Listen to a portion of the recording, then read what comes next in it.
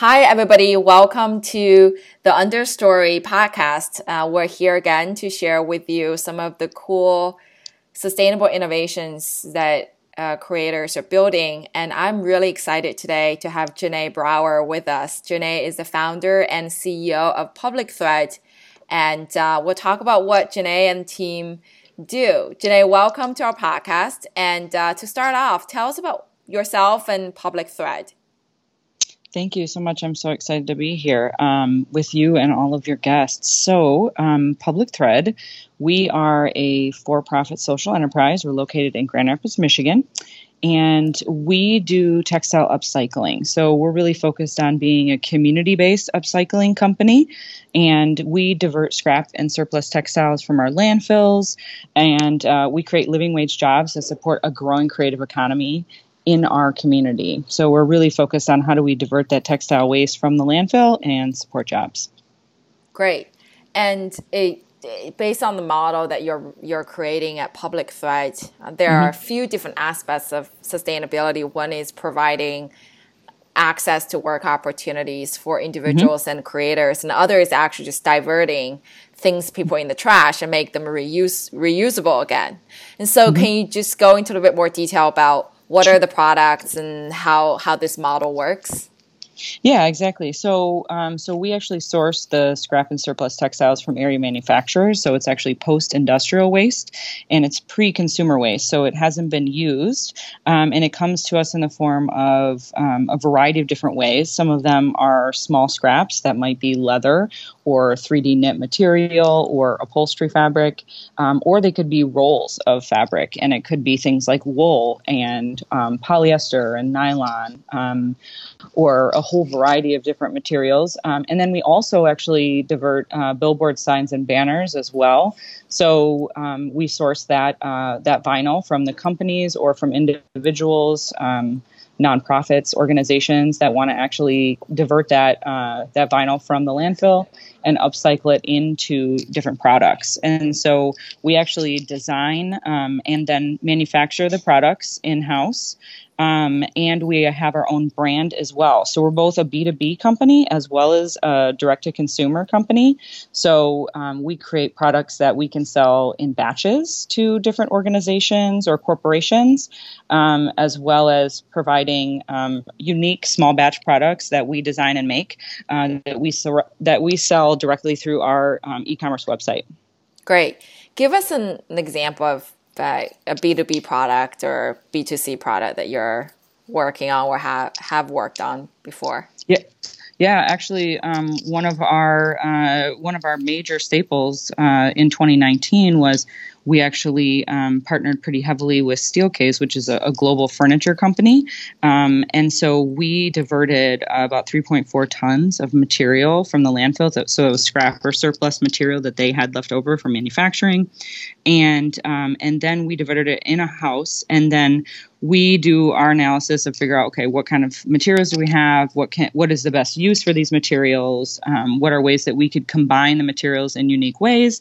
And so last year we actually would create a number of different batches regularly for Steelcase, where we actually made totes. And what's unique for us making totes is when you order a batch of anything from us, whether it's a laptop case, it's a zipper pouch, it's a tote bag, or any variety of different things, what's unique is that you actually get in that batch a whole variety of those textiles. So you would not get, 1,000 of the exact same material. You would get, maybe 10 or 15 of this color and maybe 25 of this color and, on down the line. And so it really offers, particularly companies that do have an interest in having something that is unique and kind of highlights the diversity of the textiles that are available. We're able to create a really cool product for people that doesn't feel like it's just this mono product that's the same every time. It actually gives a little energy and excitement to the product and elevates it for the companies that are working with us. Yeah.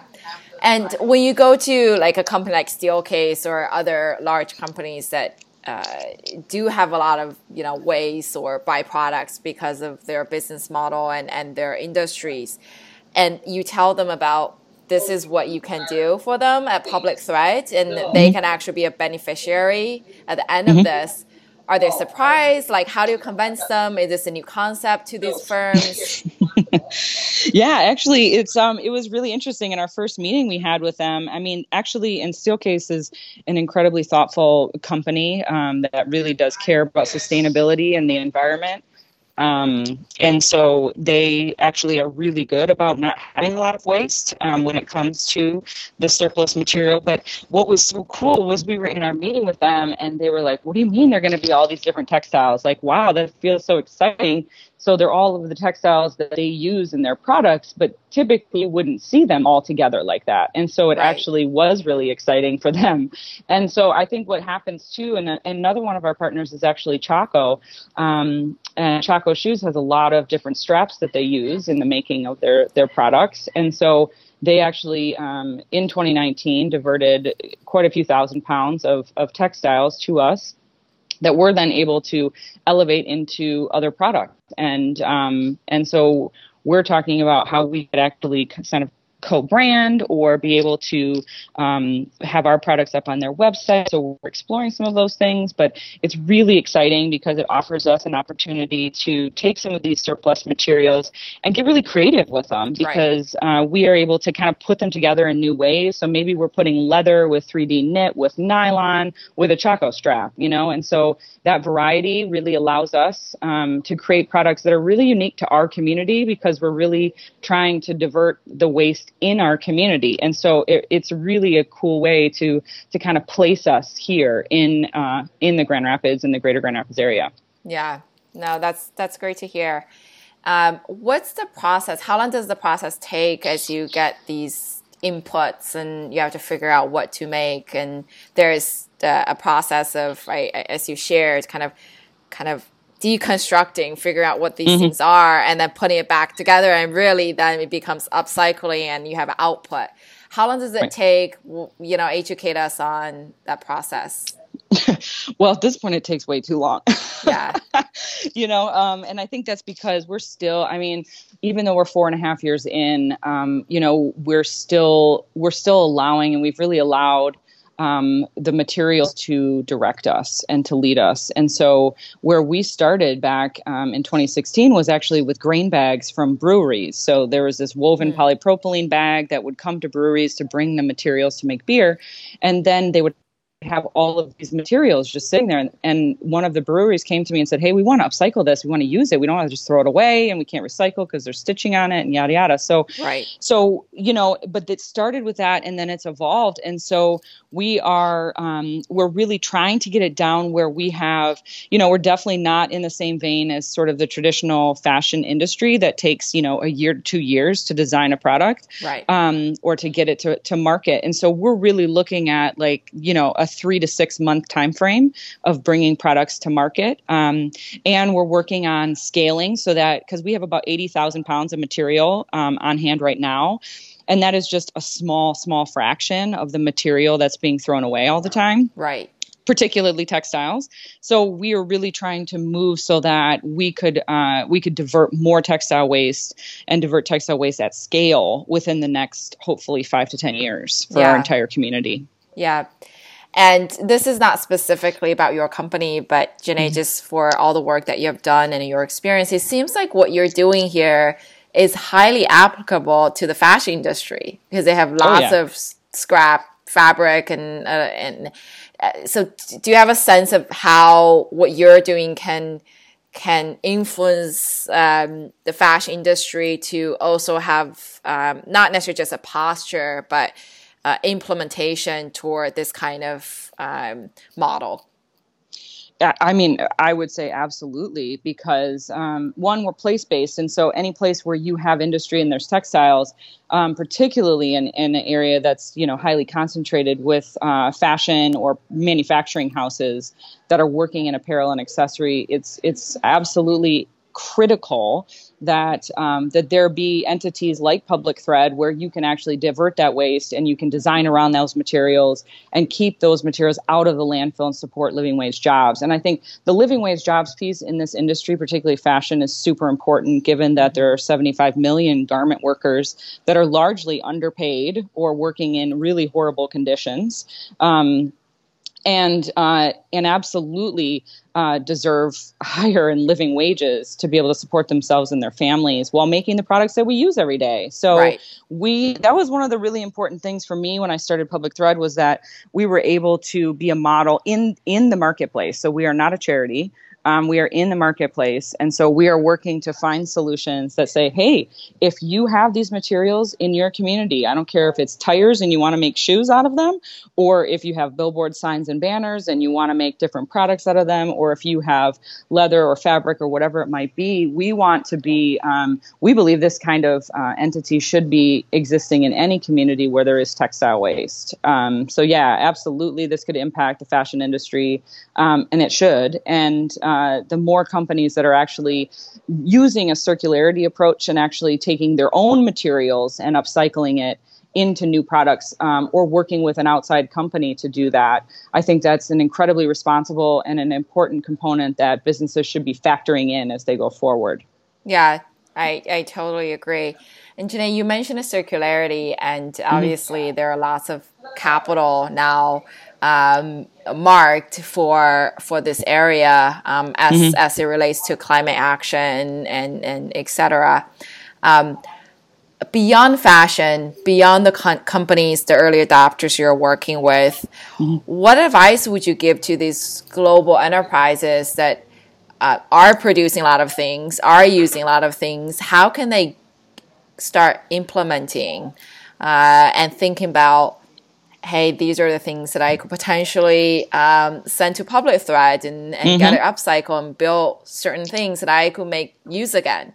How do they start thinking about that more specifically? Do you have any advice?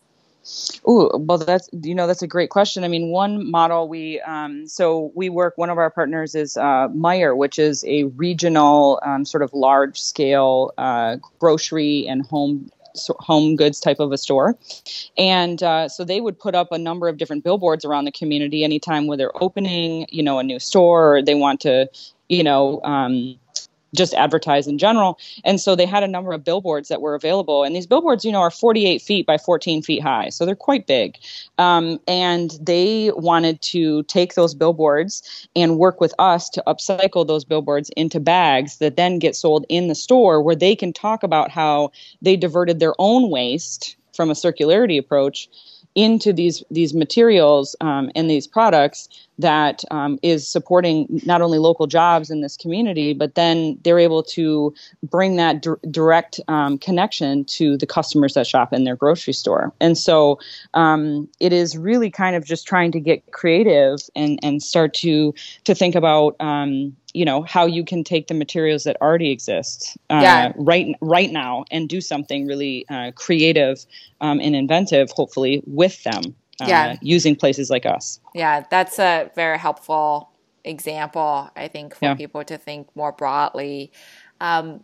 What's your model, and how do companies and consumers, and obviously I know consumers can go onto a website and buy product, but I think companies that have the aspiration to get into upcycling and circularity, how do they engage with you? How do they find you? What's the model?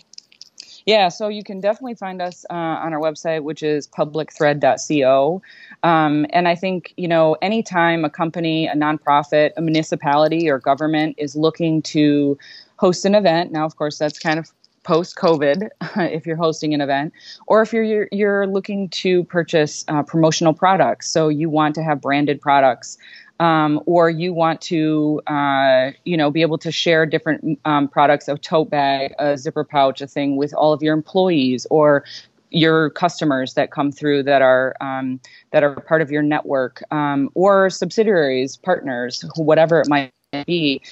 When you're looking to do those types of things, I would say it is really important to be thinking again about what are the materials that already exist. So if you're a company that doesn't necessarily work in textiles, please start to think about how to accommodate and think about more than just the financial bottom line. And so what happens is, we are a little bit more expensive than sort of a traditional, really low cost, mass produced tote bag that might be made overseas.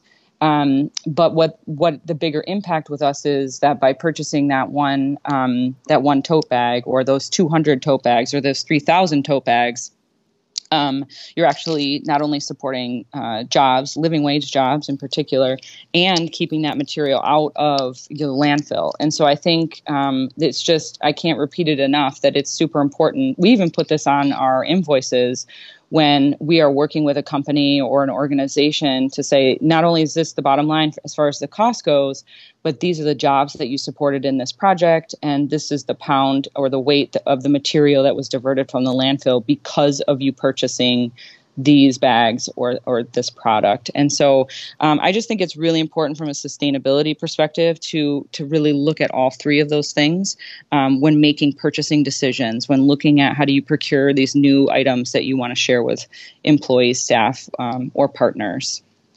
I think that's really well said. Janay, thank you so much for sharing your perspective with us today, and thank you for pushing forward your innovations and efforts in this dialogue about circularity, upcycling, and sustainable innovation. Janay Brower, founder and CEO of Public Thread. Thank you so much. This was wonderful.